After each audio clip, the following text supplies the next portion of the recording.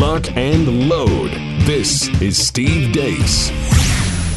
The Steve Deace Show. And greetings. Happy Wednesday. Welcome to the Steve Deace Show, live and on demand here on Blaze TV, radio, and podcast. I am Steve Deace, Aaron McIntyre, and Todd Erzin. They're here with me as well. 888-900-3393 is the number if you would like to join us. 888-900-3393, Steve at stevedeace.com. That's how you can email the program. DEACE, if you want to make sure it gets to me. That's how you spell the last name. Like us on Facebook. Follow us on Twitter at Steve Deace Show, over on Parler at Steve Deace. Our new YouTube channel, youtube.com/Steve Deace, youtube.com/Steve Deace. And don't forget, pre-sales are underway for my new book. It's the novella sequel to A Nefarious Plot, A Nefarious Carol. It is out for Christmas. December 15th is when it hits bookstores and Amazon for shipping. Pre-orders are happening at Amazon.com right now. If you want to get your copy, to make sure you get it right away when it's released. A Nefarious Carol coming out December the 15th. Pre-orders happening today, right now at Amazon.com. Thanks for tuning in on the program today. Typical Wednesday order of business, the weekly prophet of woe and lamentation. Daniel Horowitz will be joining us coming up in the final segment of the program. Who knows what topics we will unlock when we play some buy, sell, or hold here at the bottom of the hour. Also want to let you know that if you want to take advantage of that outstanding offer, the School Days promotion that's happening with our friends over at Patriot Mobile, that deadline is approaching. In fact, it's coming up on September the 12th. This is an opportunity to support the next generation of freedom-loving Americans, and Patriot Mobile is running this School Days promotion until the 12th. You can choose either a free phone or a free month of service when you make the switch to America's only conservative cell phone provider. That's Patriot Mobile. And plus, they won't charge you the hidden fees that the big boys do, and they aren't going to fund a bunch of left-wing propaganda either. Instead, they're going to donate a portion of your bill to Students for Life. So you can get the same reliable nationwide service and support a company that shares your values at the exact same time. Switching is easy. You can keep your phone number, bring your own phone, buy a new one if you want. Just call 972-PATRIOT. That's 972-PATRIOT. And tell them the promo code Steve to take advantage of the School Days promotion at 972-PATRIOT, or just go to patriotmobile.com/Steve if that's easier. patriotmobile.com/Steve. And now here's Aaron with a rundown of what happened while we were away. What happened while we were away, brought to you by Shades of 2016. President Trump held a rally in North Carolina last night. Before the rally began, the campaign handed out signs among which read, "This is a peaceful protest," and "Peaceful protester." Clear why both China and the flag-burning rioters want Biden to win. They know his policies will be the downfall of America, and they know my policies will lift America. And never forget, they're coming after me because I'm fighting for you. There's a lot of truth in that one. Trump made several promises for his second term, including this one. In a second term, I'll provide school choice to every parent in America. President Trump has been nominated by a Norwegian official for the Nobel Peace Prize, citing Trump's involvement with the Israel-United Arab Emirates peace deal. The White House also announced the U.S. will withdraw a further 2,200 troops from Iraq by the end of the month. In other news, pharmaceutical giant AstraZeneca halted phase 3 trials of a coronavirus vaccine yesterday after an adverse medical response by one of the trial's participants in the United Kingdom. At the time, AstraZeneca made the announcement they did not disclose what that adverse response was. However, a person familiar with the situation spoke to the New York Times anonymously yesterday and revealed that the trial was halted because of something called transverse myelitis, an inflammatory syndrome that affects the spinal cord, often sparked by viral infections. Joe Biden has walked back his pledge to enact a nationwide mask mandate, saying it probably wouldn't be constitutional. In the last week, the National Football League, which starts its season later this week, administered over 44,000 tests to nearly 9,000 players and staff members and yielded one positive result amongst the player population. Researcher and epidemiologist Andrew Bostom tallied and reported positive coronavirus cases at several major universities who've restarted in-person learning this fall. In total, nearly 26,000 positive tests have been reported by those universities, with a grand total of 0 hospitalizations. And now we've come to the point in the montage where we gaslight. We'll start with New York Governor Andrew Cuomo. Donald Trump caused the COVID outbreak in New York. Donald Trump caused the COVID outbreak in New York. That is a fact. It's a fact that he admitted, and the CDC admitted, and Fauci admitted. Next up is Joe Biden. They would say that you want to defund the police, and it seems to be trying to frighten some folks. Can you set the record straight on that? I not only don't want to defund the police, I'm the one calling for $300 million more for local police, for community policing. I also think we should add social workers and psychologists to help police on 911 calls. The only person calling to defund the police is Donald Trump. Look at his budget.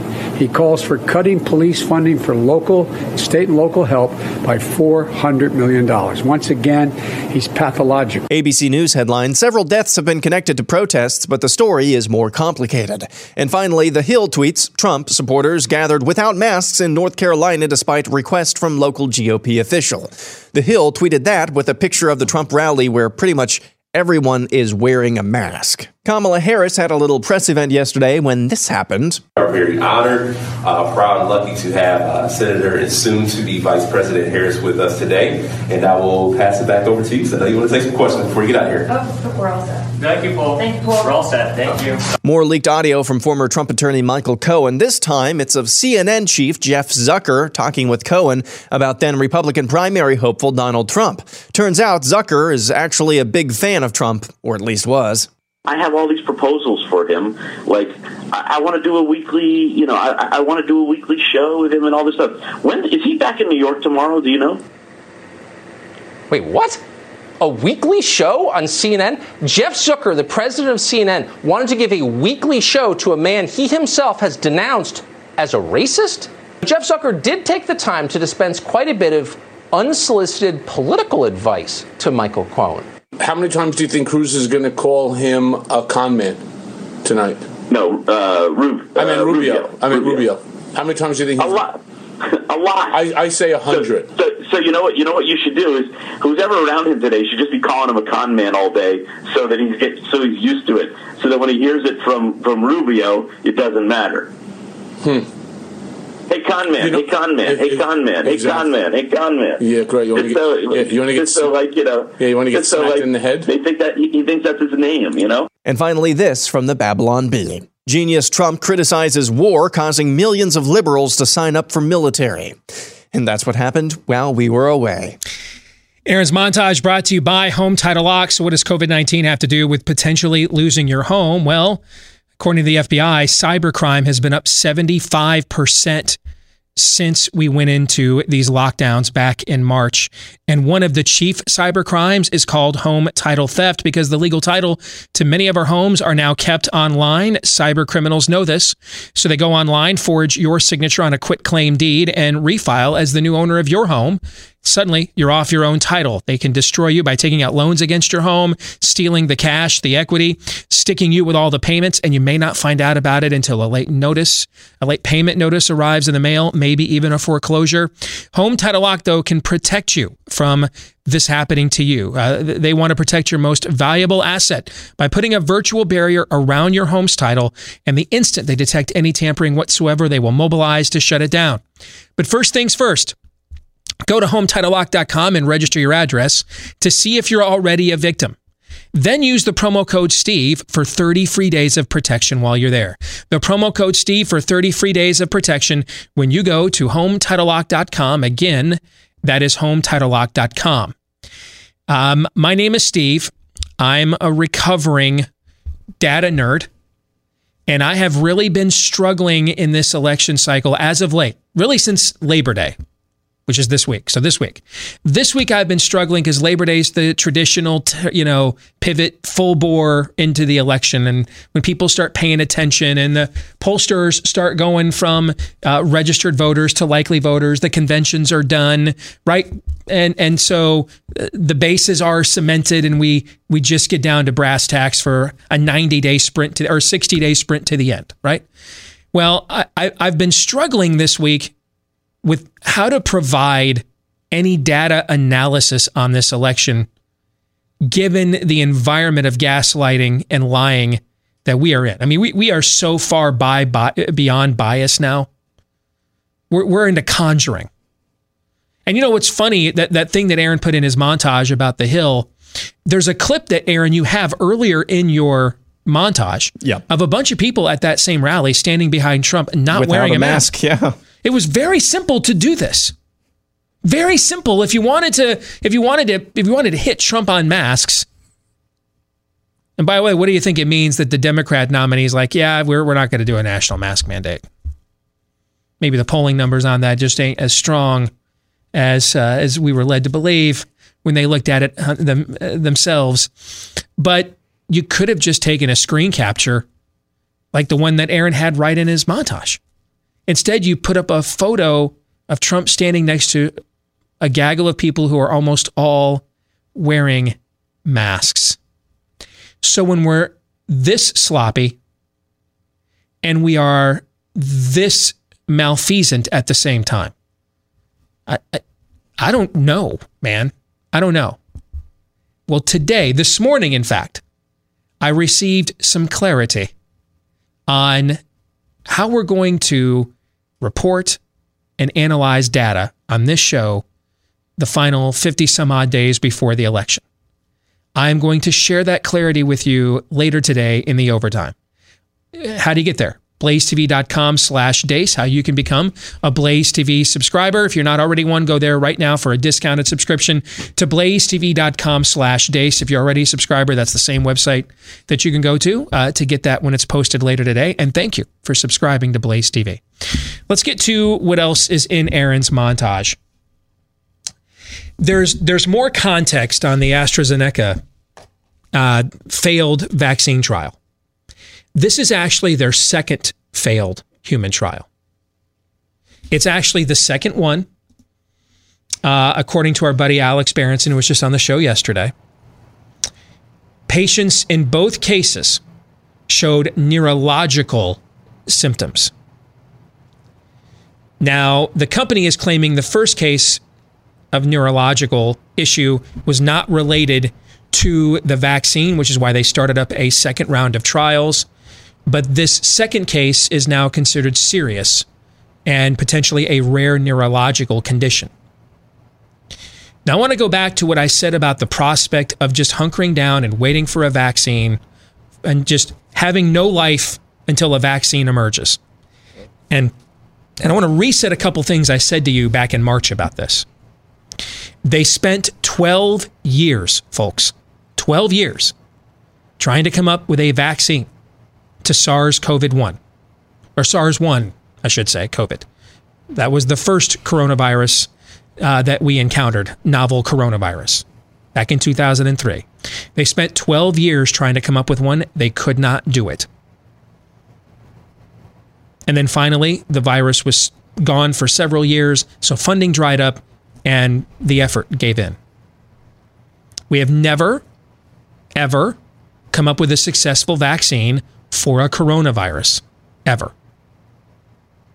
So you're saying there's a chance. And so the idea, I told you guys back in March, the idea you were going to get one of these in 6 months or a year just wasn't realistic, folks. And that's coming from me. I'm the pro-vaccine guy here, okay? I'm just like I'm not anti-mask. I'm not anti-mask. I'm anti-junk science, flat earth, voodoo, garbage, which is what the masquerade is. They don't work. They don't work. I've said this a million times. I wish that they did.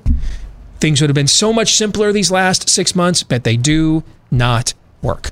If they worked, you would have been doing this show. I'd have done the show in a damn mask with the Michigan Wolverine emblem on it. You bet I would have. You bet I would have. Let's play ball. Yeah. Well, I'll just sit there wearing masks. Let's go to the movies. I would have seen Wonder Woman 1984 9 times by now. All right?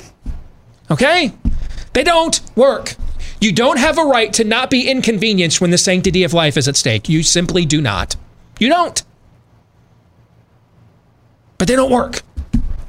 So it's not just that it's an inconvenience, it's that it's a crock. They don't work.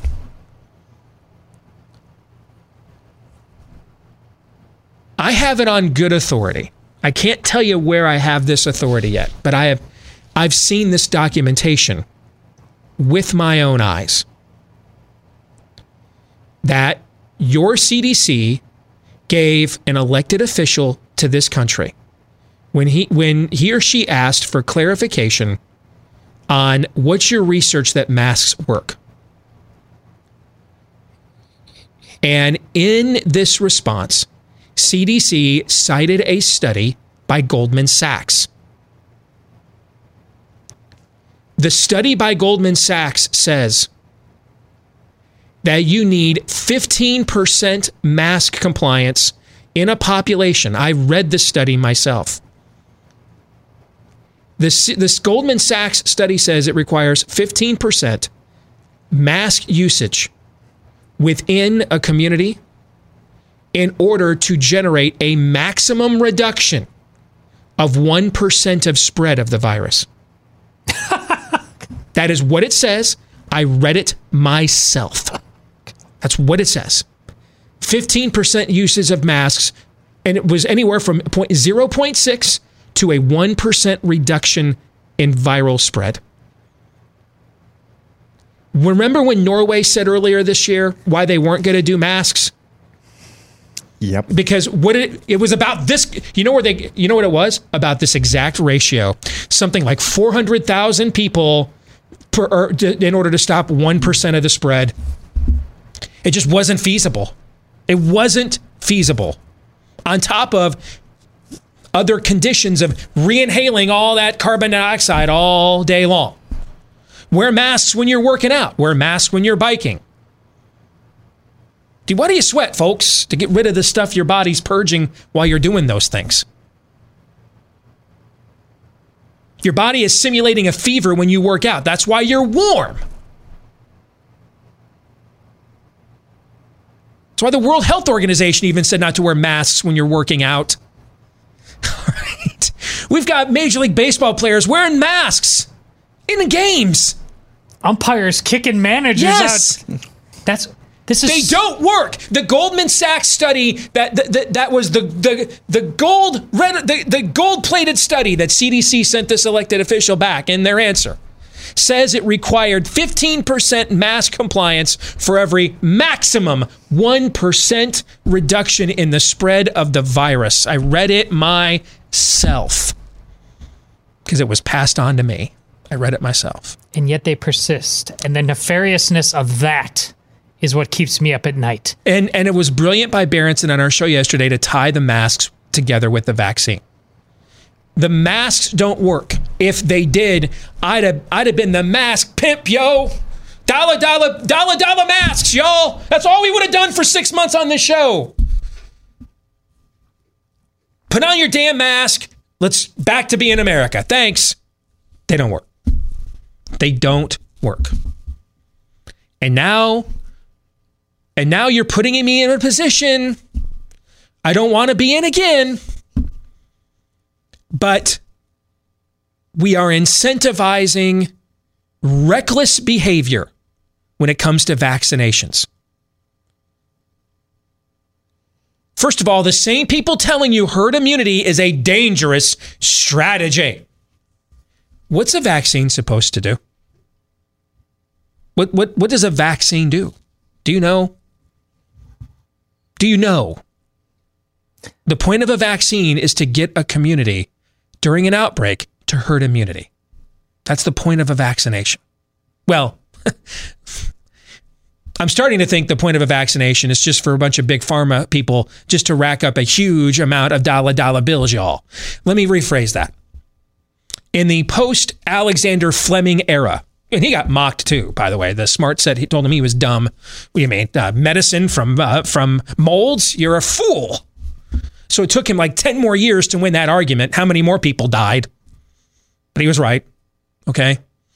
Vaccinations were originally intended to get us to herd immunity. I have no idea right now what they're intended for. I mean, I told you last week, I went to the most popular grocery store in my community, and there is a sign in the parking lot that says a now more reliable shingles vaccine.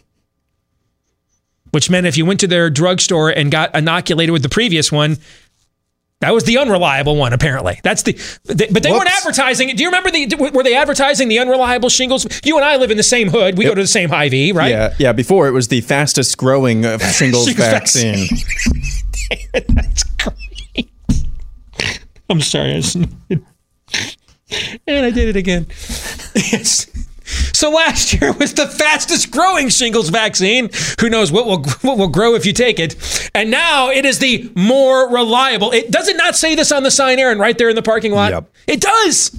It says it right on the sign.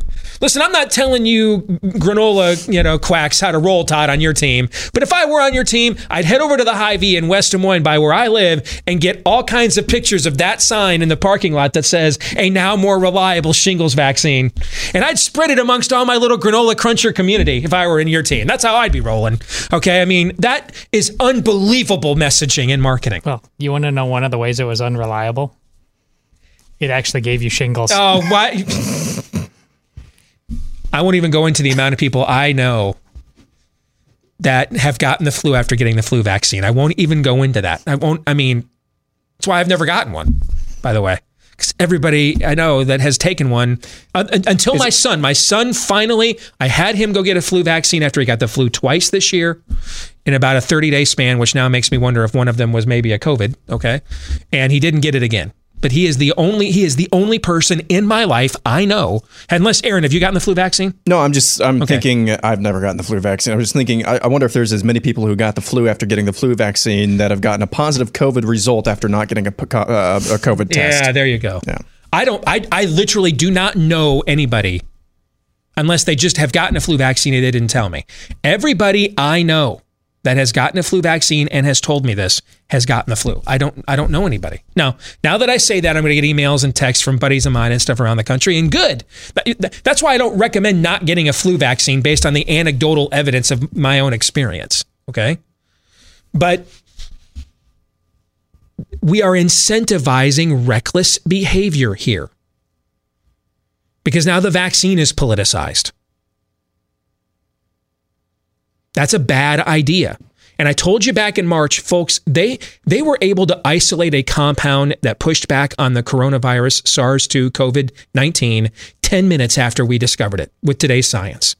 That's not the issue. Remember, did I not say this all along? Right. It is not difficult, given our advancements in medical science, to come up with some kind of compound in a lab, in a laboratory environment, that under a microscope, almost a stethoscope, under a microscope, when they put it on the little platelet, and they go look in their lens, and you can see the SARS-2 COVID-19 coronavirus is in retreat when they put that compound on it. That's not difficult. They had one of those, if not 500 of them, in 10 minutes after figuring out the signature of this virus. That's not the problem. The problem is, can I inject that compound now into human beings? What happens if I do? What's the law of unintended consequences when I do?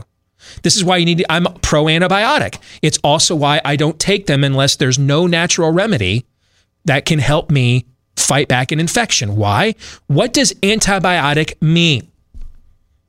Anti-biology. That is what it means. That's what it means. Okay? You are altering your current biology in order to stop the infection.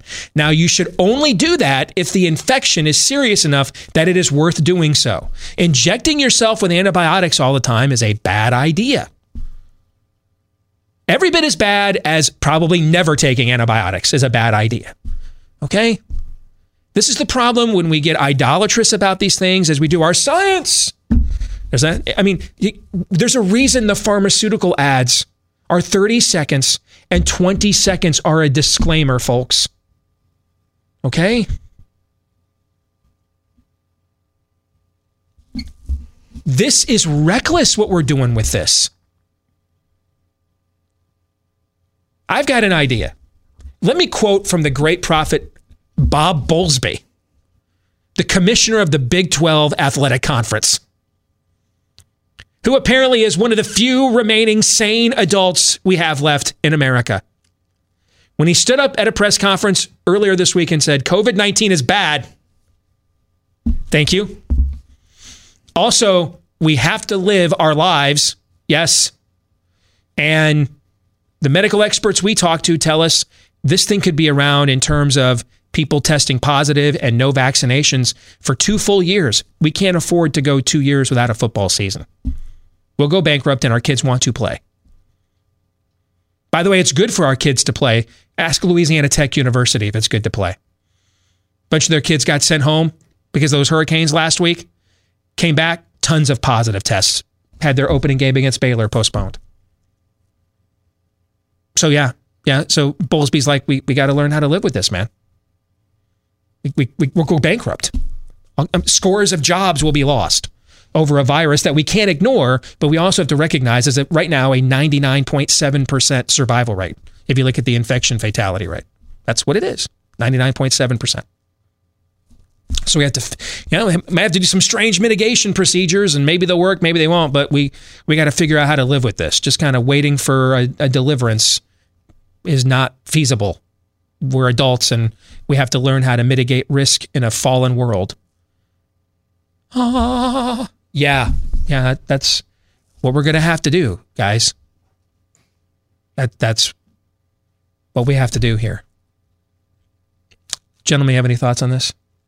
I need a cigarette after that because that was beautiful. I never thought I'd see that happen, but here we are. Am I supposed to lie to myself, though? Yes. Well, you will be pushed to the edge on every level here in 2020 because that is the point of progressivism. It is the total upside down. If you're a Blaze TV subscriber, I would highly recommend, if you missed it yesterday, to go back and listen to our overtime conversation. The first part of it is Steve's framework for approaching this big story of 2020, which of course is the virus. And then the second part of overtime is us discussing what this means for us as a people, the implications of it. And I would highly recommend, if you missed it, to go back and listen to that conversation just between the three of us yesterday. But I will say this. In a rational, more tied down, more grounded society, really in a society that is less secular, anybody listening to this, anybody with their eyes even slightly open, should say, wait a minute, just a little bit, wait a minute, with everything that they've been told. It doesn't even matter if you think the virus is Captain Trips or if you think it's a hoax, which of course it's not a hoax. But anybody, wherever you fall on that spectrum, should be at least, if they have just a little bit of a modicum of self-awareness, a modicum of just eyes just slightly open, should be stepping back and saying, wait a minute. Instead, it is gripping, I'm going to lie to myself.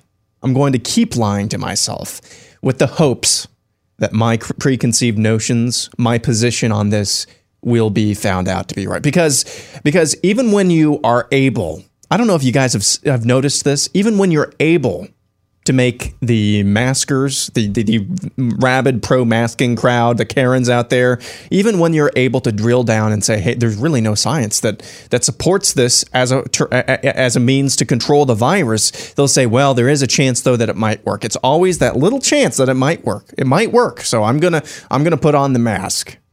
It's that gripping on to anything in order to be affirmed. Yeah. It's maddening to watch, but that's where we are. I think I should abandon my wife and family because there's a little chance Scarlett Johansson would say yes if I asked her out. How freaking dumb does that sound? When your whole standard is there's a little chance, then what will you ever say no to? What will you ever say no to then if that is your standard? Nothing. More in a moment.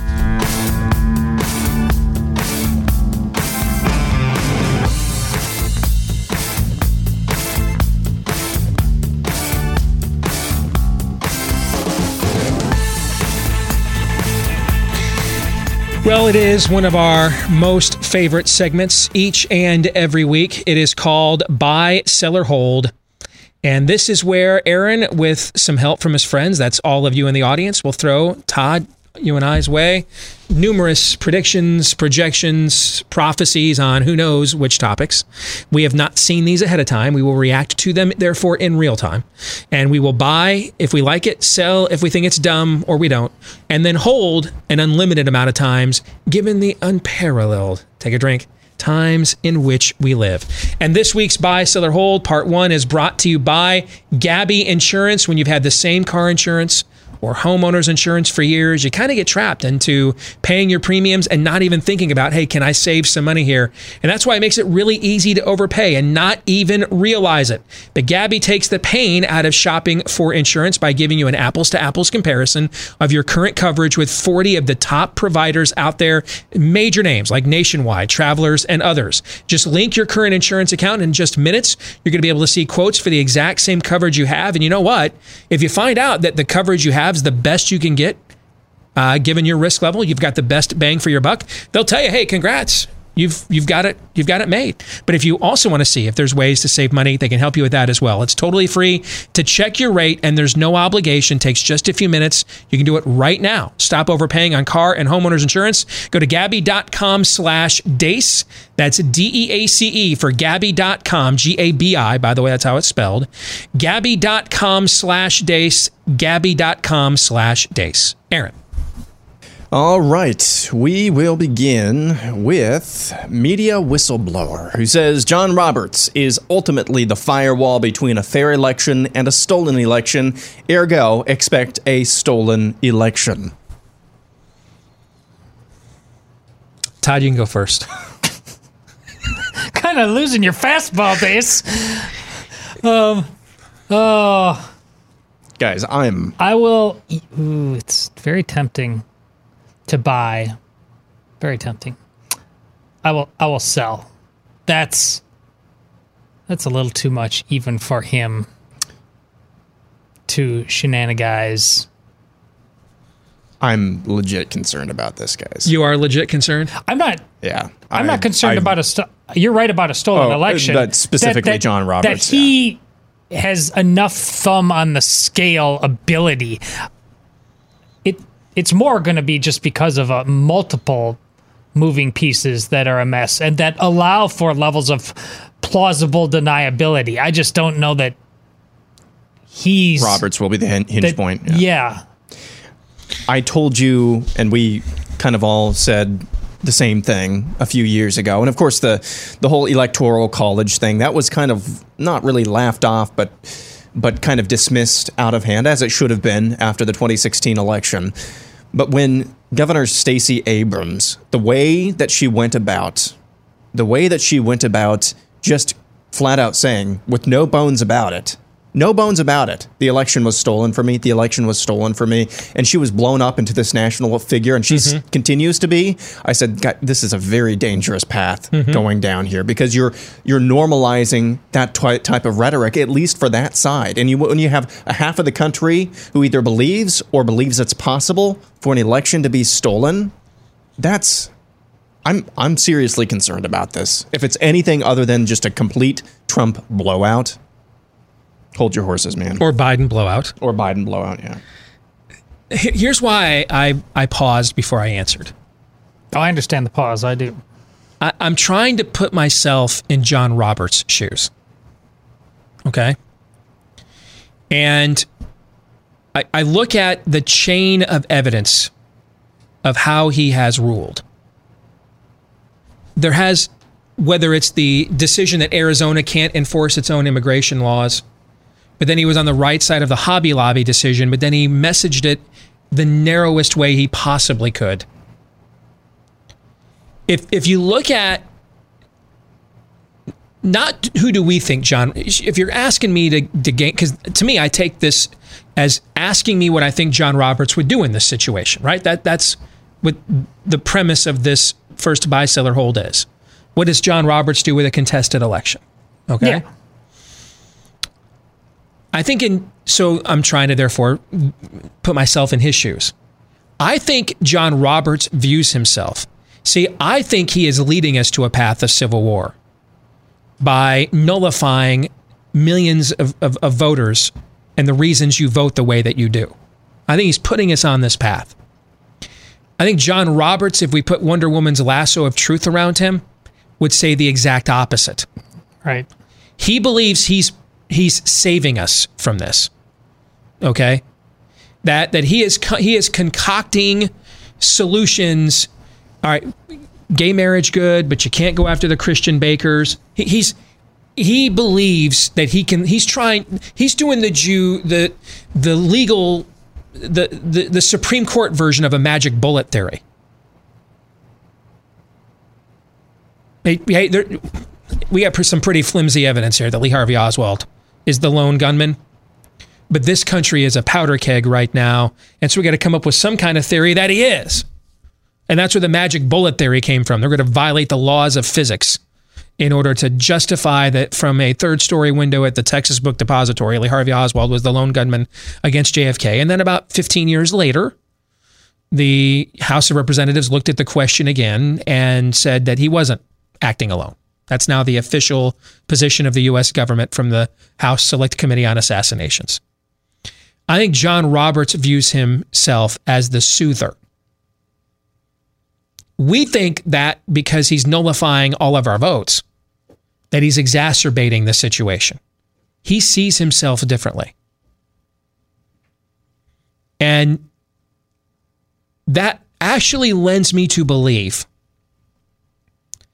that Roberts would not step into a situation. Remember, when in Florida, it was 537, wasn't it? 537 provisional ballots. I'm sorry. That was the difference between Bush and Gore in the state vote total, was 500 some odd votes. You can do a lot of different shenanigans when it's that razor thin in a state as large and diverse as Florida, right? 78,000 votes, even if it was as close as it was last time, though. 78,000 votes from a political science perspective is by the hair of your chinny chin chin winning the election. That's what Trump did 4 years ago, right? But if we're talking about retconning and retconning votes, that's a substantial amount of votes now to retcon. And I could foresee a scenario where John Roberts steps into that fray and says, okay, this is nuts. So-and-so won by, 1 to 1.5 points.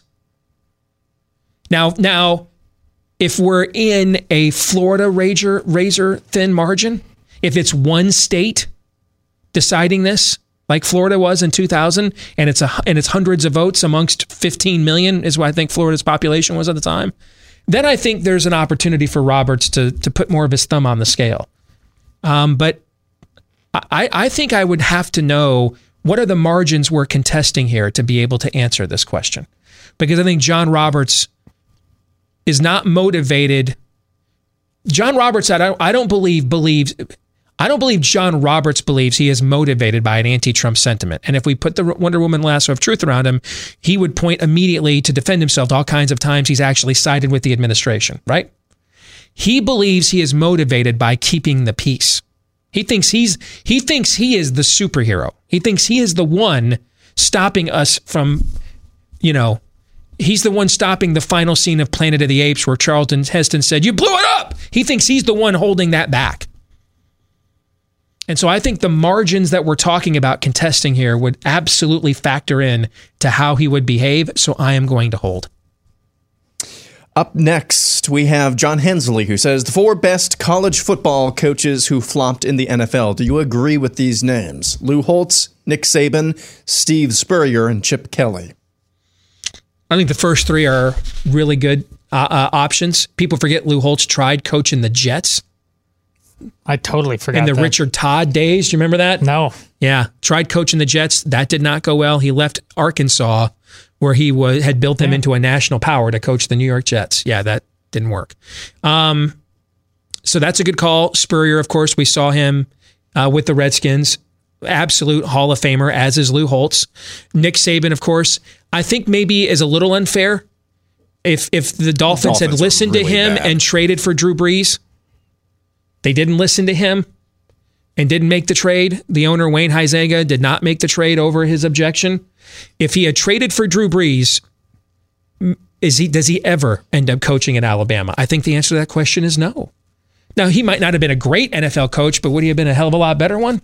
Are you a better NFL coach when Joey Harrington's your quarterback or Drew Brees? Because that was his quarterback in Miami. And trust me, I root for the team that drafted Joey Harrington. I know the answer to that question, okay? I used to call him Joey Checkdown. 3rd and 9, looking around, feel the heat, dump it down to Corey Schlesinger, the fullback, for 3 yards, get off the field, punt. Joey Checkdown, all right?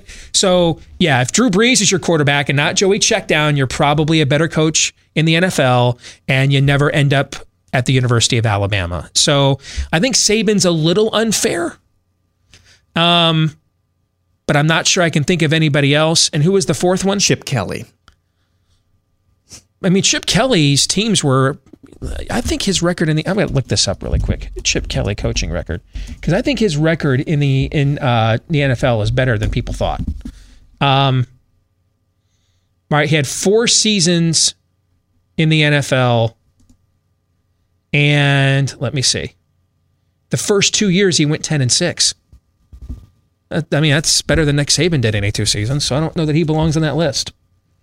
So, do you think he left the NFL more because he just couldn't run his system there? Probably. And when you're More watching than him anything fail else. right now at UCLA, I mean, that program is a dumpster fire right now. But I don't know that I can think of anybody else off the top of my head, so I'll buy your thing. Sure, I'll buy. I'm the same. I can't think of a single person off the top of my head. Because we just don't see too many college coaches transitioning to the NFL anymore. Like we did when we were growing up, when a Dick Vermeil did it, and all kinds of people did it in the 70s and the 80s. It was big news at the time when Lou Holtz failed, because the college coaching ranks was considered a primary stomping ground for bringing in, that's where Bill Walsh came from, Dick Vermeil came from, all kinds of guys came from the college ranks. Well, we're testing that again with those.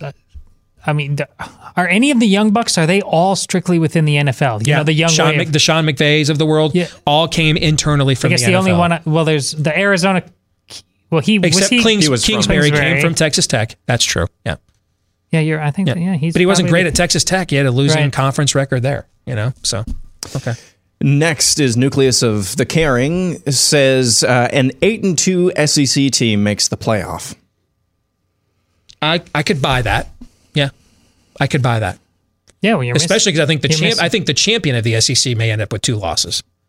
They're all playing each other, and it's every single week. Right. And so the violence and the physicality of that compounds week after week after week after week, right? So, yeah, I think it's possible the SEC champion has 2 losses, so I'll buy that. Right.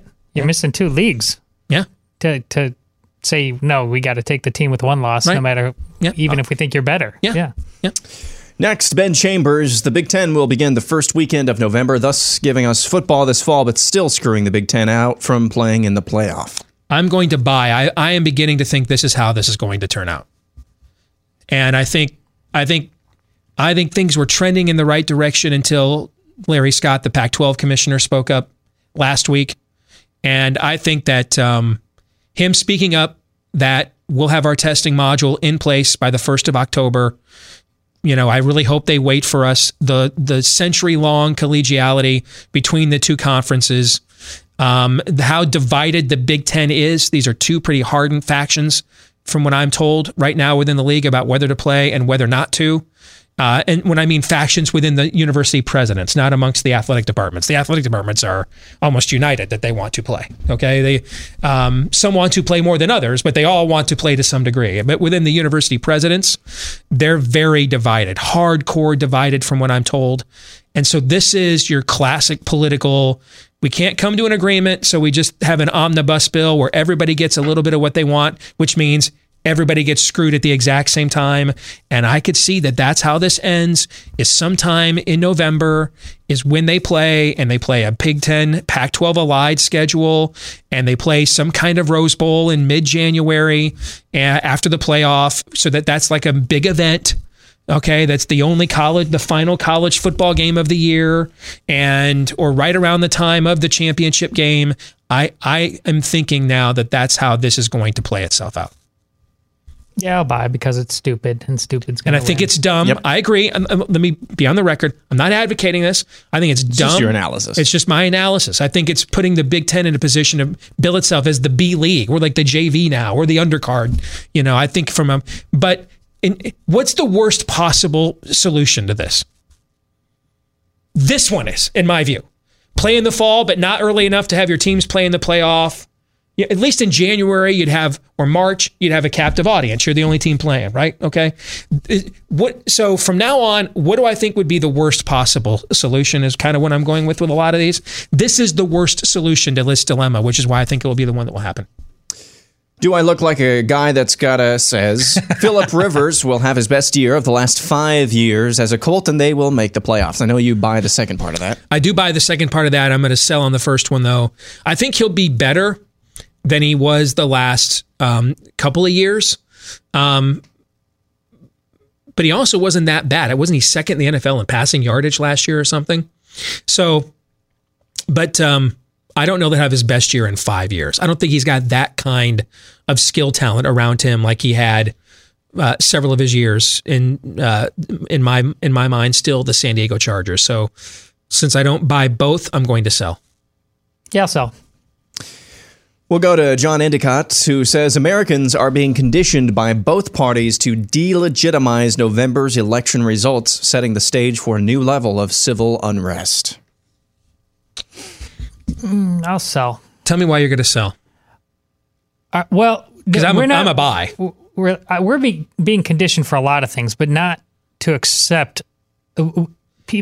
People want their kids back in school.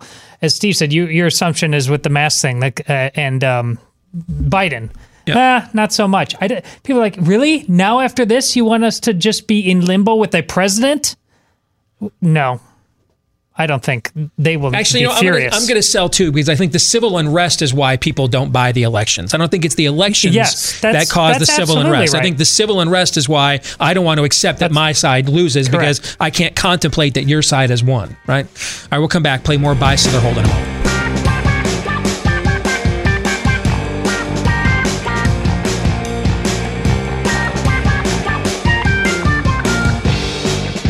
Back with Hour 2, live and on demand here on Blaze TV, radio, and podcast. Steve Deace here with Todd Erzin, Aaron McIntyre, and all of you. Let us know what you think about what we think via the stevedeace.com inbox, steve@stevedeace.com. That's how you can email us. DEACE. Like us on Facebook. Follow us on Twitter at Steve Deace Show. Parler at Steve Deace. You can also check out our YouTube channel, youtube.com/Steve Deace. And if you're a podcast listener, we appreciate you very much as well.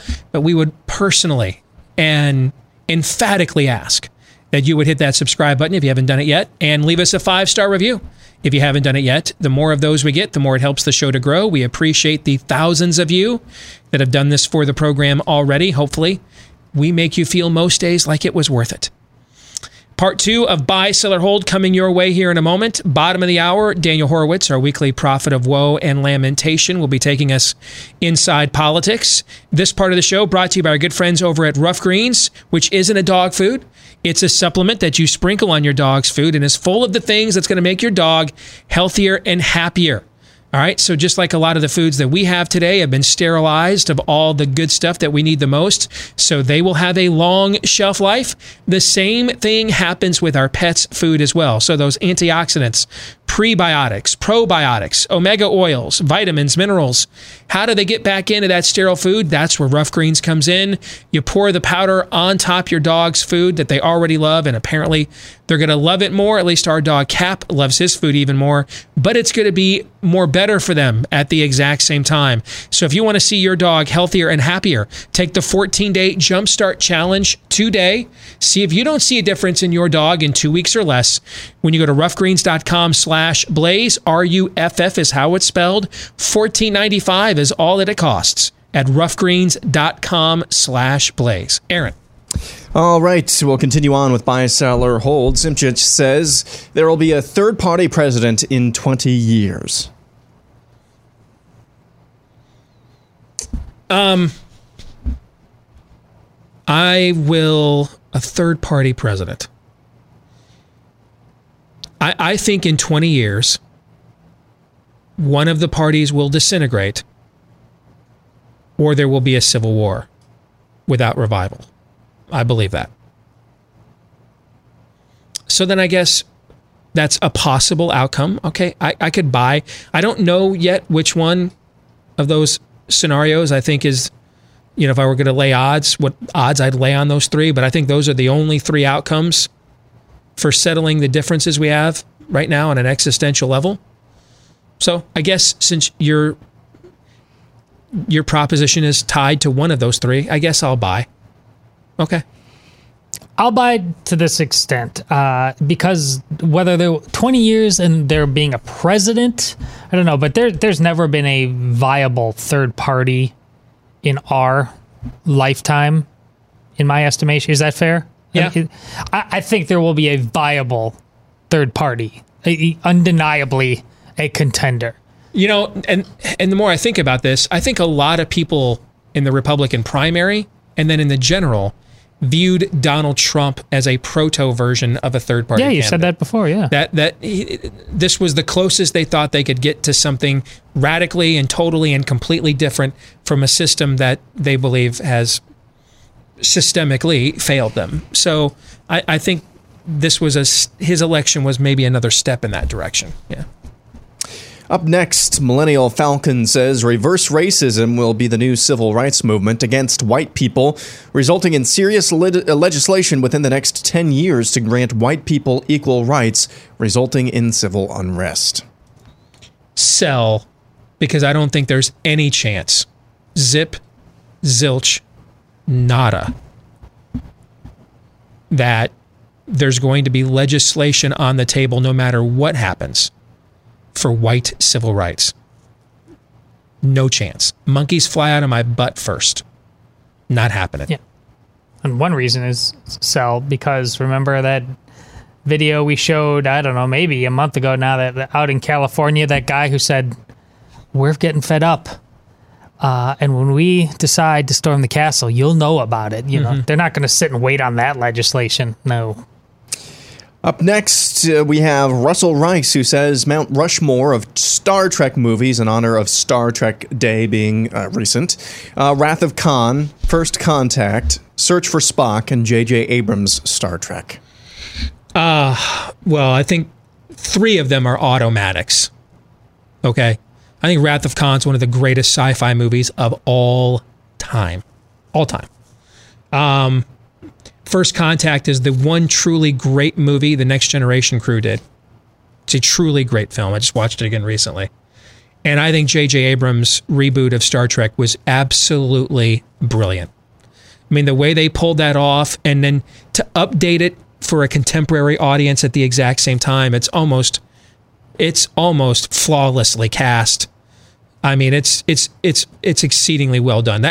That opening sequence there with Chris Hemsworth as George Kirk, all right, giving his life for his kid. Oh, I know. That movie is cash money. I'm going to debate you. I'm going to fight you on the third one. I don't believe Star Trek 3: The Search for Spock should be on the list. I think Star Trek 4, even though it's got the kooky Save the Whales message, is a clearly superior film. I think Star Trek 6, which is kind of a takeoff on the fall of the Soviet Union with the Klingon Empire. And Christopher Plummer is great as the villain in that film, is clearly better than Star Trek 3. So is 3 out of 4 good enough? Or since it's a Rushmore, it's got to be 4-0. Yeah, you can buy it. All right, so if it's 3 out of 4, I'll buy, but I would put Star Trek 6, The Undiscovered Country, as the fourth member of the Mount Rushmore there. Yeah, me too. This only we got to bring it up. We happened to be talking before the show about Star Wars. Again, J.J. Abrams, he does what you just says he did, and he did. And he admits, I was never a Trekkie. Never. He got it right. He said, I'm a total Star Wars guy. And look what he did. How in the hell? I know. What happened? There's a scene in Star Trek 6 I've always loved. There's several scenes in the film I've always loved. But it's when they've got the Klingons and the Federation together for the first time on the Enterprise, trying to have some kind of a peace meal, okay? Yeah. And they're trying to find common ground. And the common ground they find is that the Klingon High Command actually are big William Shakespeare fans, Okay. And so they start going back and forth quoting Shakespeare lines together. Okay. And they're naming the play and citing the Shakespeare, which Shakespearean work this is from. And at one point, Christopher Plummer's a Cleon character that Kirk cannot stand says, we need breathing room. And Kirk says, Earth, Hitler, 1938. Yeah. I love, and the room freezes. Okay. I love that scene. That's a great scene. Yeah. Next, constitutional a-hole says Kansas City beats Houston for NFL Thursday night kickoff. Yeah, I would buy that. Yes. Yeah. Conservative Husker 76 says the Pittsburgh Steelers are the greatest sports franchise in American sports history. Buy. I think it's got to be the New York Yankees, guys. They're the quintessential pro sports franchise in American sports history. It's the New York Yankees. Yeah. Yeah. Next is Joseph Curnow, who says Jack Nicholson was the best version of the Joker. So, this is like asking me to choose children. Okay. I mean, I have quoted Jack Nicholson's version of the Joker so many times since June of 1989, but the iconic performance that Heath Ledger gives at the exact same time, guys, I'm going HAL 9000 here. I can't make a call. You're holding? I have to hold, man. Otherwise, my mainframe's going to explode. I got to hold. I got to pass. Good job, Joseph. And you're selling. I'm Who's absolutely the best? selling.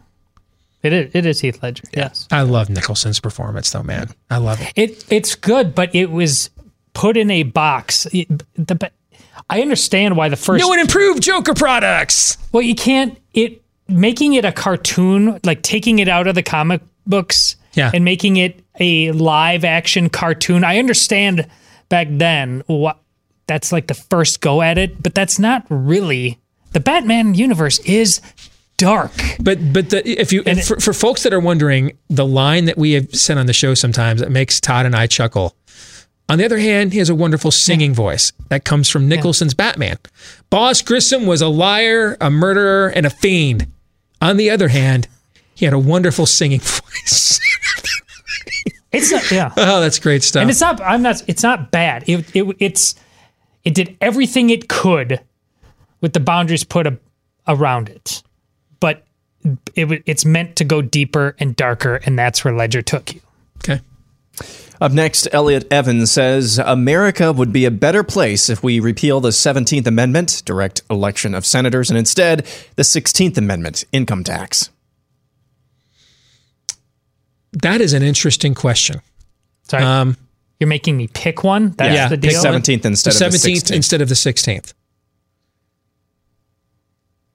You know what? I'm going to buy because I think I could make a case that there's no way you could make a repeal of the 16th actually stick without the 17th. You know what I'm saying? Yeah. And you have to remember the reason your founding fathers had the Senate, or our version of a House of Lords, had senators they thought that by giving them longer terms, but being directly accountable to their lessers, because it would be state legislatures that would often have to deal with the ramifications of the decisions that they were making. Okay.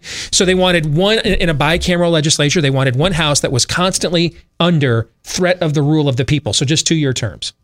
And then they wanted another one where they could maybe take a pause and take maybe a longer term view with a 6-year term. So they had a couple of years there where they didn't have to feel like they were in a campaign mode. But they also then didn't want them to feel like they were invulnerable at the exact same time, because where would the next batch of senators often come from, right? Your state legislature. Sure. So you'd almost be competing with your own AAA franchise for a roster spot all of the time. And so there would be one house would get competition from the constantly being under the threat of the will of the voters, and the other would get competition by constantly being under threat of the lesser magistrates that were going to be responsible for a lot of the decisions they made. If you look at the size of an explosion of government, clearly those two amendments have led to it more than anything else. So it's just a question of which method do you think would roll it back faster? Yeah, I think I would go with repealing the 17th first. All right, so you're both buying. Up next, Charlie West says civilian firefights in the streets of major cities by next summer, regardless of who wins the election. Bye. I'm going to sadly buy. And here's why. I think that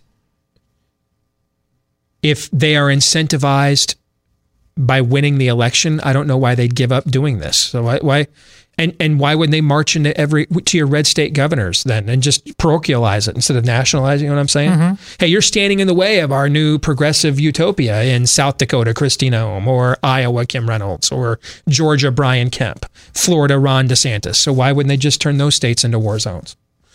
And then if they lose, I think we all know that they're going to continue doing this. Yes. Out of, spite. So I think that genie is sadly out of the bottle. Up next, we've got Paul Howard, who says, apparently it takes 15 days to flatten the curve of an article by The Atlantic. Oh, I love it. Bye. That's appropriately snarky. Yes. Yes. Next. How about that jobs report, though, huh? Oh, yeah. What? Anyway, which one? Yeah, the one we didn't talk about. That's really good. Yeah. Sean Stimson says Cam Newton won't be starting by week 6. Sell. I think naming him captain and everything, they're going to give him every opportunity. The fact that Belichick went with somebody outside of his system who hasn't been indoctrinated in his system at all also indicates they're not very high on Jarrett Stidham to carry the banner. And I think you want to tell me week 9 or 10, maybe, but I think they're going to give Cam Newton every opportunity to rise or fall on his own. It's making him captain that tells me no. This depends less on Bill Belichick than it does on Cam Newton. I mean, Cam Newton has had legitimate injuries in his life. Yeah. But his biggest problem is this thing up there. I mean, he just checks out. I've never seen a guy just handle losing, a grown man handle losing in a more immature fashion. And I think he's just let himself devolve in all those ridiculous outfits and all that stuff. So if he's back and just like, I'm here to play football and not be a dope, I don't see any reason why he... And I think that's why he was given a 1-year deal. Right. Oh, yeah. I think that's why. Next up, we've got The Thing, who says the top 3 Christopher Nolan movies. He's got 1, The Dark Knight, 2, Inception, and 3, Interstellar. I think The Batman Begins and Dark Knight Rises are absolutely better films than Interstellar and Inception. Absolutely. The latter two are interesting. They're fun to watch, but they're not. And by the way, I think Memento is a better film than is Inception. And that's his first movie. Memento is a phenomenal film. I think Memento is better. You guys ever seen Memento? Oh, yes. The guy that's got to, tattoo himself because he has short-term memory loss. Right. I think Memento is a better film than Inception or Interstellar as well. So I'm a hard sell on that. Hard sell. I just watched The Dark Knight Rises again at an IMAX about a month and a half ago. And Noah and I walked out of there thinking, man, that movie was actually better than we thought it was. And it freaked me out because it was a documentary. Yeah. It was prophetic. Yeah. But if you had to put Memento before both of these two, if you had to put one non-Batman, it would be Memento? Memento would be the film before these two. Yeah. What else are we not including? There's there's Dunkirk. Oh, that's and then there's the one that's out right now, Tenet. I feel like I'm missing one. Was there one with Al Pacino where they're like an Alaskan investigator that was like the follow-up to Memento? Is that the one I'm thinking of? I didn't know he did that, but let me look that up. It's Al Pacino and Robin Williams, and Robin Williams plays like a serial killer, and he can't fall asleep because it's in Alaska and the sun's always up. Yeah, why did I think that was also a Christopher Nolan film? But I could be wrong about that. So The Prestige. The Prestige was Insomnia was a Christopher Nolan. That's what it was. That's an underrated film. The Prestige is a good movie too. I think The Prestige is better. Well, I don't know that it's better than Inception. So this is I'm not high on Interstellar. I got to be honest. I don't think it's terrible. It's I just not don't think terrible. It's fun I don't to think watch, it's the but it's just transcendent not. experience Yeah. that Ben Shapiro claims it is. I don't. Yeah, I'll sell as well. Next up, Ed Grant says, "Assume you are being lied to" is the most prophetic statement made in the last 100 Gosh. years. Let's Bye. talk about how awesome we are. It's the most prophetic statement that's ever been made on the history of this show. I'll give it that. And I'm so scared now. I don't know that this December we're going to have a meeting about a theme for next year, guys. I'm afraid of what we will unleash. Okay. I don't even like this year's end of year shows. How can they even go along the same template I know. as any? Imagine if we could just jump back in the DeLorean to mid-December when we came up with that theme, one of the last days we had here for the year, and showed ourselves what was going to happen by Labor Day of 2020. Remember Jeffrey Epstein didn't kill himself, guys? Do you remember that? Yeah. That was this year, guys. That was this year. Remember the Pete Buttigieg? Who? Yeah. That was this year, guys. I miss those jokes. Remember when Trump was impeached? Remember when Trump was impeached by the House of Representatives? That was this year, guys. I mean, this is nuts. This is absolutely nuts. And Ed, I hate you. Next, Keith Rickard says, sometime around September 25th, it'll be announced that Biden has been exposed to the Rona and he'll quarantine, missing the first debate. I love this. Bye. I'm going to buy just because I love it so much. I love it. I'm going to buy. It's not more than 50% likely, but it's likely enough. It's likely enough. That's exactly right. It's likely enough. Yeah. All those things that as a professional, I know you've said this, like you would have, if you would have thought yourself to be a tinfoil hat wearing fool if it was like 20%, well, I don't, you can't do your business that way. Now we have to do all our business that way. Mm-hmm. 20% odds, those are pretty darn good odds in this climate. If you're listening to the crazy voices in your head. I didn't think there was any possibility that a guy who's, no matter what victim group he was a part of, could go from mayor, not of Indianapolis, Indiana, Los Angeles, California, New York City, South Bend, Indiana, that's Cedar Rapids, Iowa, man, to, at one point, Democrat presidential frontrunner. It happened. I didn't think, I thought when they did the initial testimony on that Ukrainian call, and of all the witnesses they brought up, only one of them actually was on the call. And most of their testimonies were like, well, I'm really here because I don't appreciate Trump's foreign policy positions. Okay, great. Well, what's that have to do with impeachment? There's no way. Yeah, they did it. You know what I'm saying? Yep. Yeah. They just killed Jeffrey Epstein in broad daylight, man, in broad daylight, and then went with the guards fell asleep and the camera equipment in the maximum security, all of them, and the camera equipment in the maximum security prison just happened to fail that day. Excuse, okay, like the Apple Dumpling Gang plot line, they did it. Okay, you did it. I don't know what I'm saying no to anymore, man. All right, last listener submission. Not another list. And boy, this one is good. Aaron Reale says Antifa members will feel right at home in hell because to them it's just another fiery but peaceful protest. Oh, man. E.T. phone home. Bye. Yeah. All right, Bleacher Report. Top 10 football NFL games of all time. Y'all ready for this? Mm-hmm. Of all time. Of all time, yep. Number 10, they have Ghost to the Post. That's the 1977 Oakland Raiders versus Baltimore Colts double overtime playoff game. Yeah. You know what, Raiders went down 31-28. Not a big Bleacher Report guy, mainly because I don't like clicking through 175 times. Click through each paragraph. Yep. But if you're starting your list with that, that's legit, man. I could buy that. I'm not familiar with this game right off the top of my head. Yeah, this is Kenny Stabler. Mm-hmm. Yeah, this is Burt, and then who was the Colts quarterback in the 70s? Burt Jones, who was in the Miller Lite commercials. Yeah. Yeah, this was, dead January or late December, ice cold. Okay.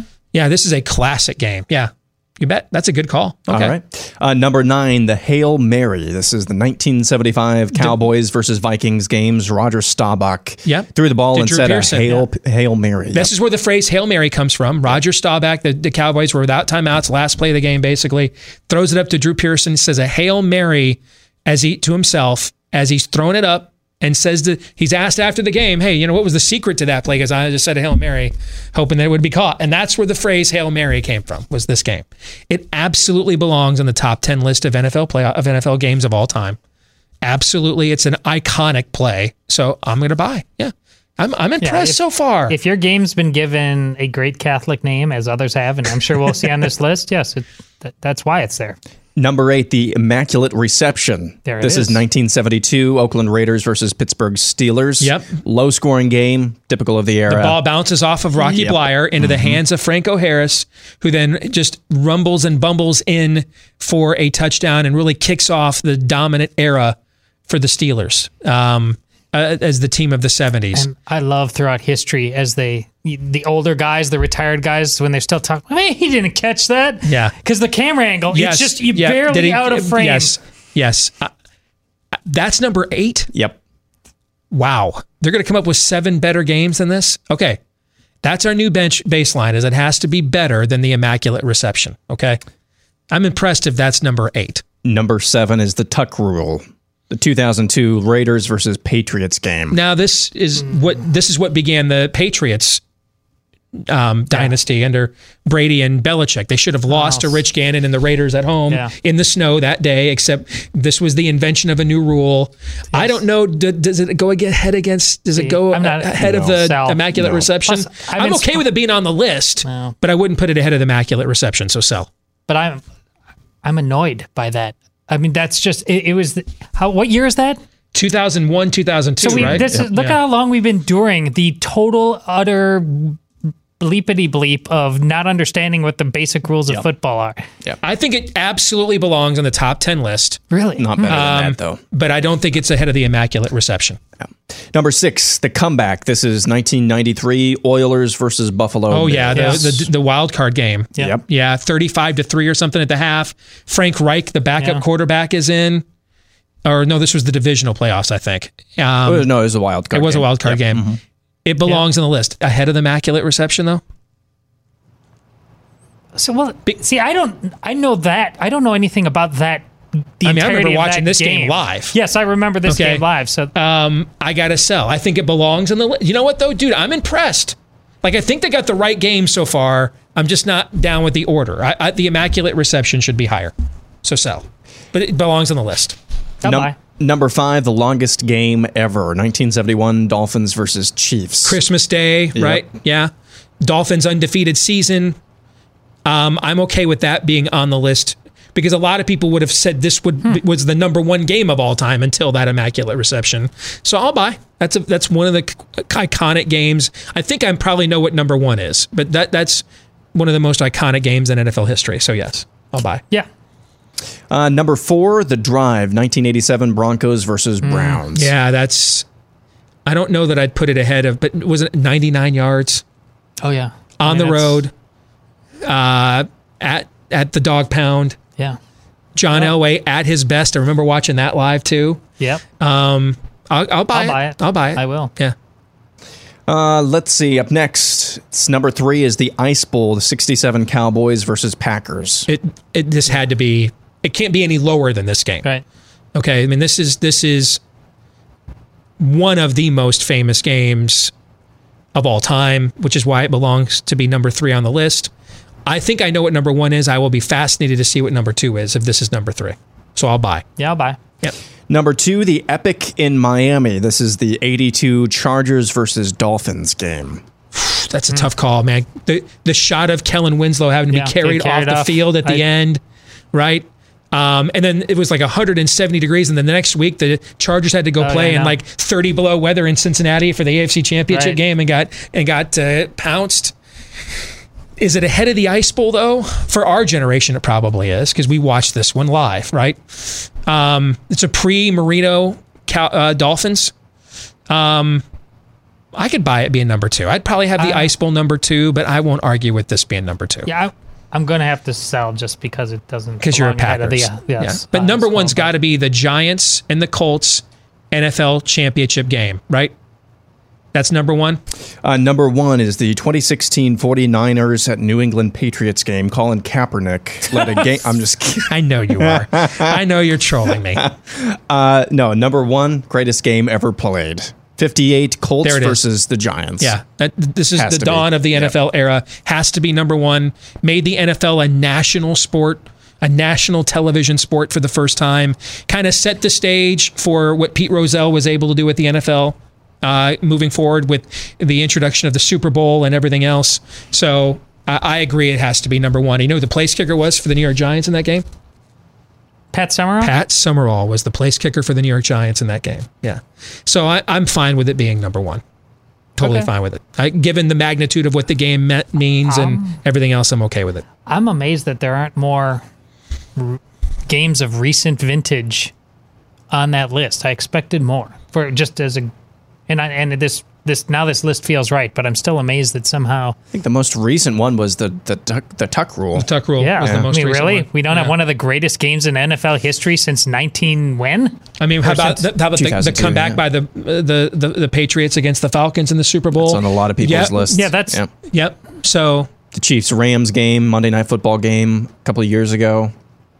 Those would be. That Patriots Giants Super Bowl, the catch, what do we call it? David Tyree, the catch at the top of his head. Yeah. Yep. By the way, breaking news: Nebraska President Ted Carter says Big Ten presidents and chancellors could vote on a football plan, quote, very soon. Cool. God bless Nebraska for putting that out there, forcing their hand. Man, Nebraska Cornhuskers, they're my team. Go Big Red! All right, we'll come back. Daniel Horowitz is going to take us inside politics with some woe and lamentation next.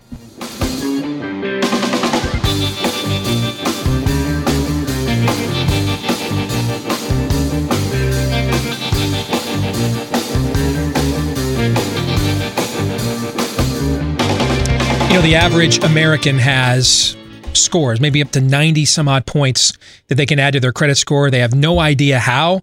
Well, ScoreMaster is the new credit science that can super boost your credit score, and not just a few points. In fact, the average ScoreMaster user raises their credit score 61 points in 20 days or less. That's right, 61 points. So say your credit score is in the high 500s to mid 600s when you bought that new car.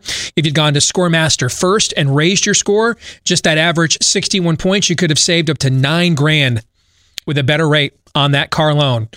Same thing with a home loan. Same thing if you're a business owner and you're looking for capital loans in order to liquidate your business or to invest more in the infrastructure for your business. The better the rate, the better the offer you're going to get. And what ScoreMaster does is it gives you that rate by putting you in control of your finances, not the banks. You can enroll in minutes.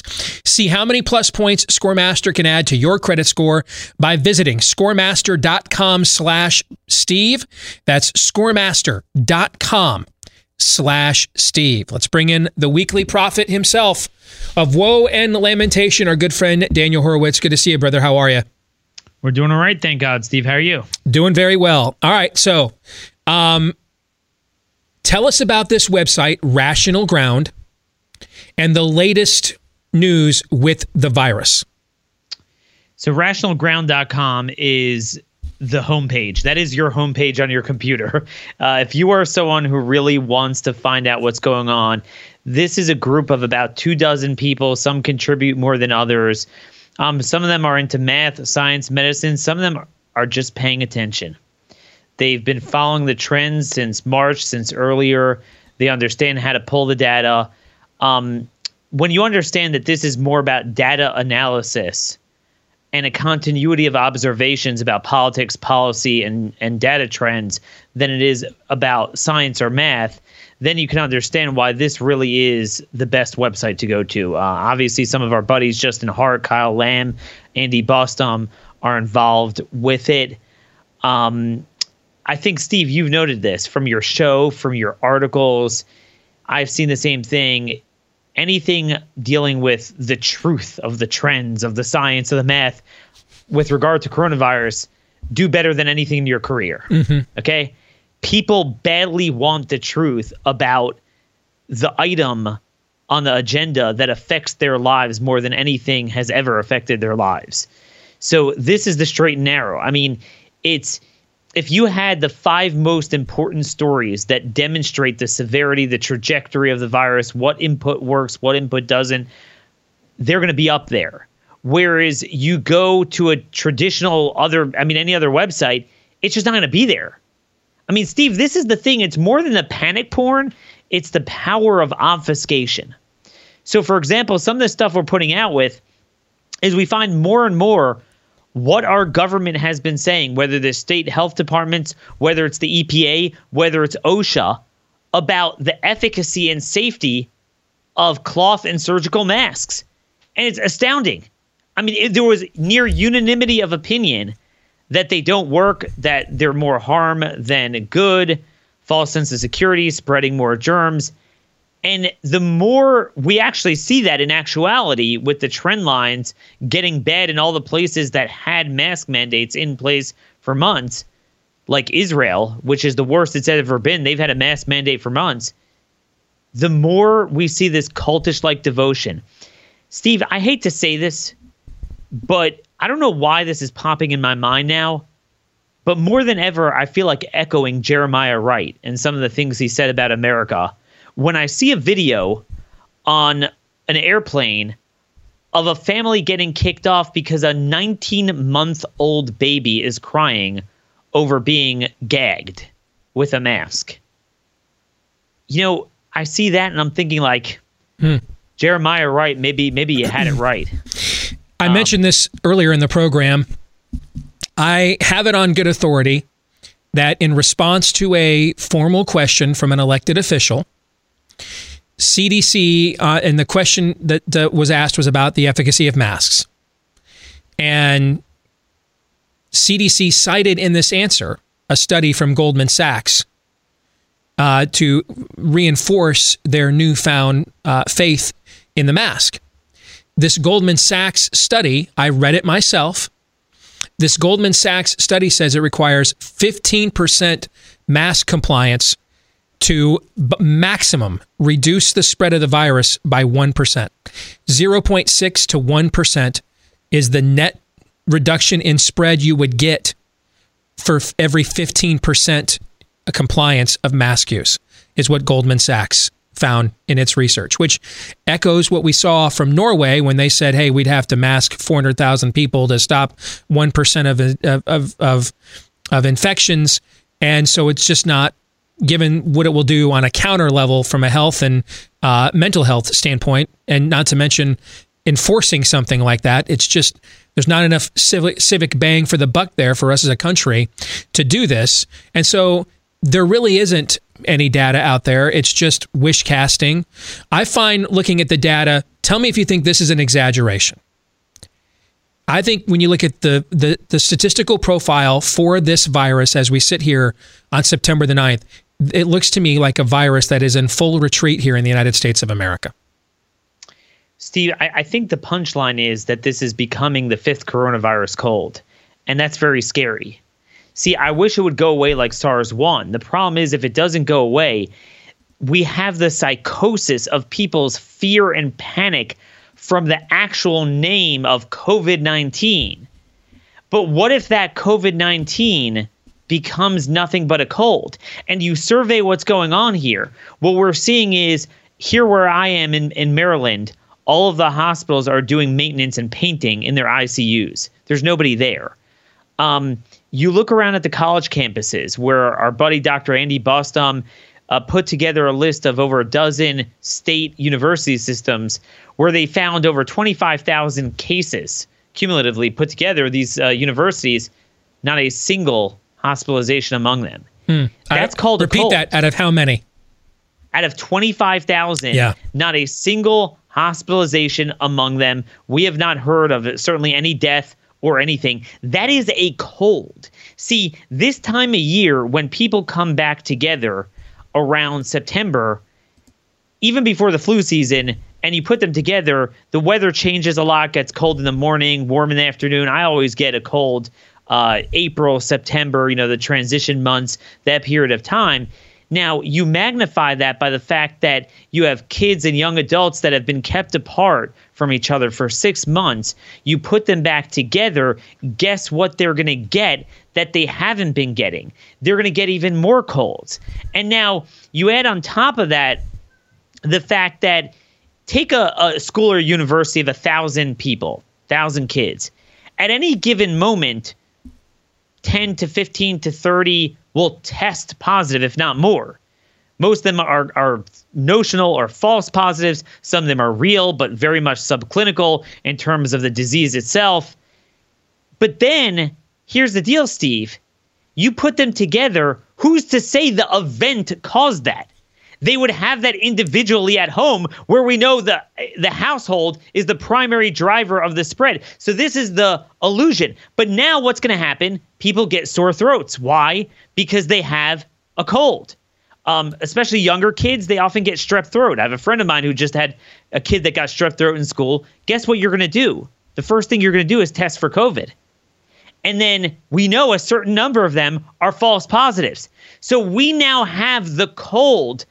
What we have now is a typical season of any amount of pathogens we have, except we have this floating around in a very mild form that the testing itself is driving it. Imagine if we tested the flu the way we tested this.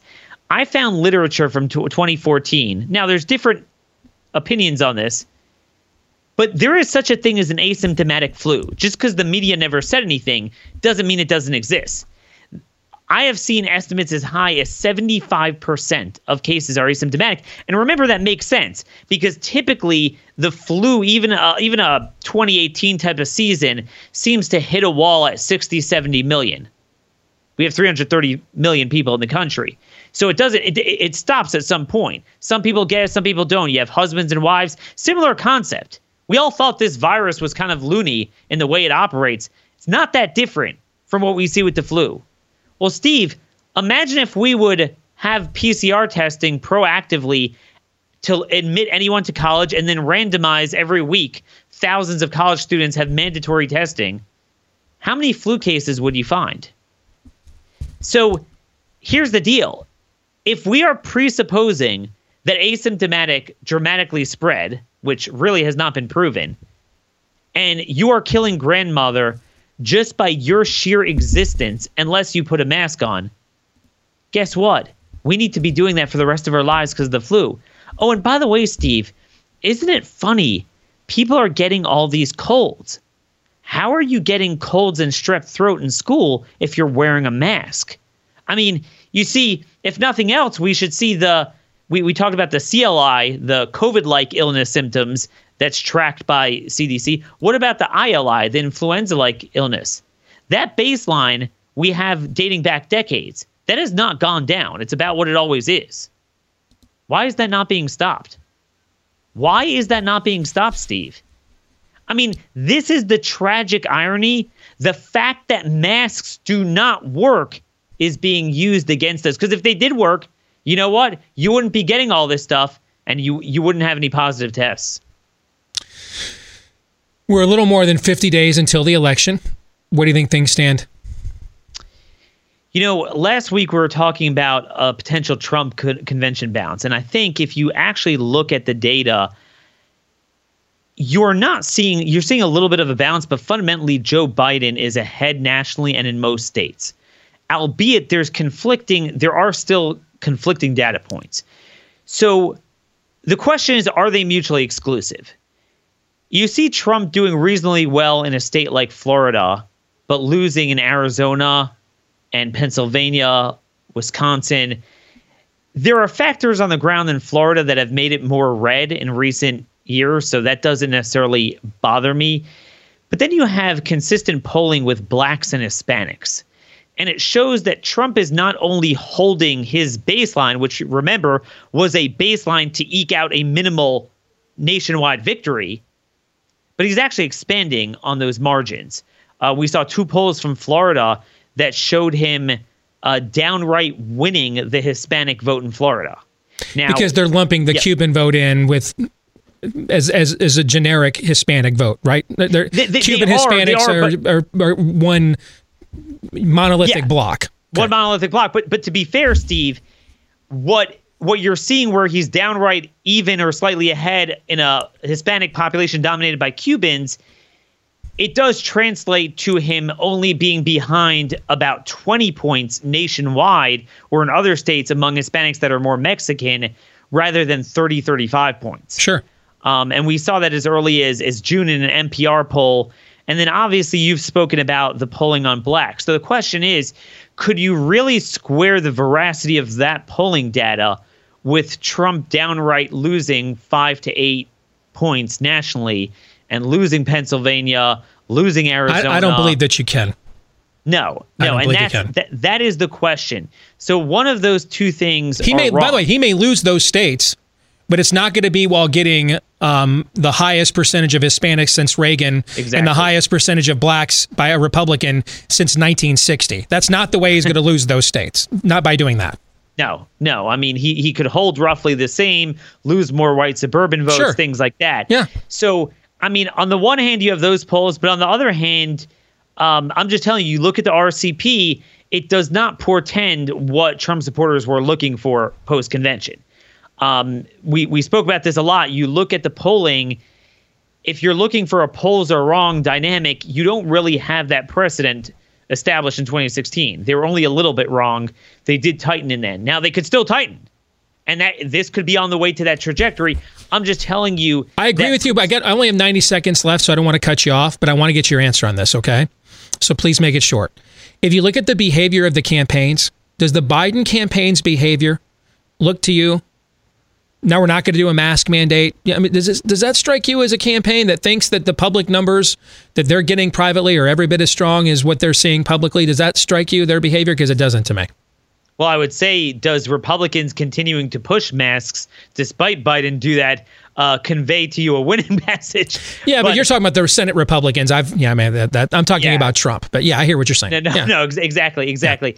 I agree with you, but again, that could be precautionary. I'm not saying Trump's going to lose. I'm just saying momentum changes very quickly. And I think a lot of momentum was lost this week, spending 5 damn days on an Atlantic article nobody cares about instead of a jobs report that everybody actually cares about. Nobody talked about that. Yeah. Steve, that's my punchline. The convention was an example of harnessing people's attention on something powerful that they care about.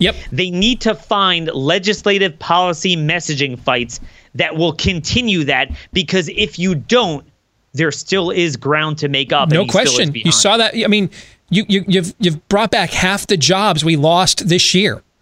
Why that wasn't a mainline talking point everywhere they went to all of their friends in the media and everything else, but instead they spent the entire Labor Day weekend on the Atlantic.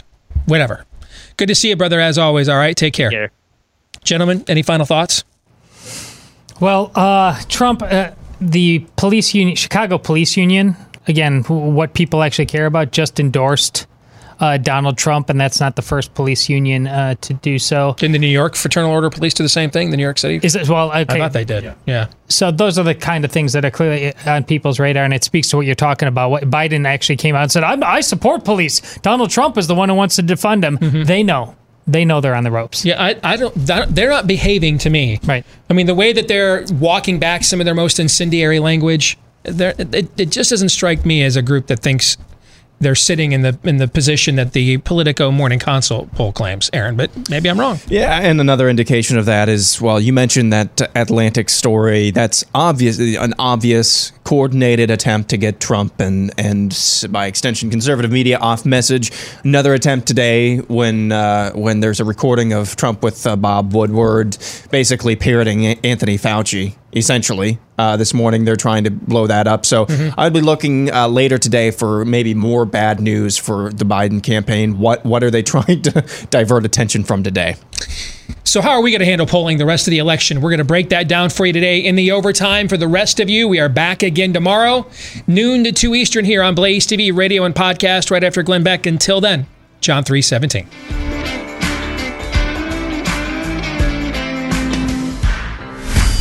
This is Steve Deace on the Blaze Radio Network.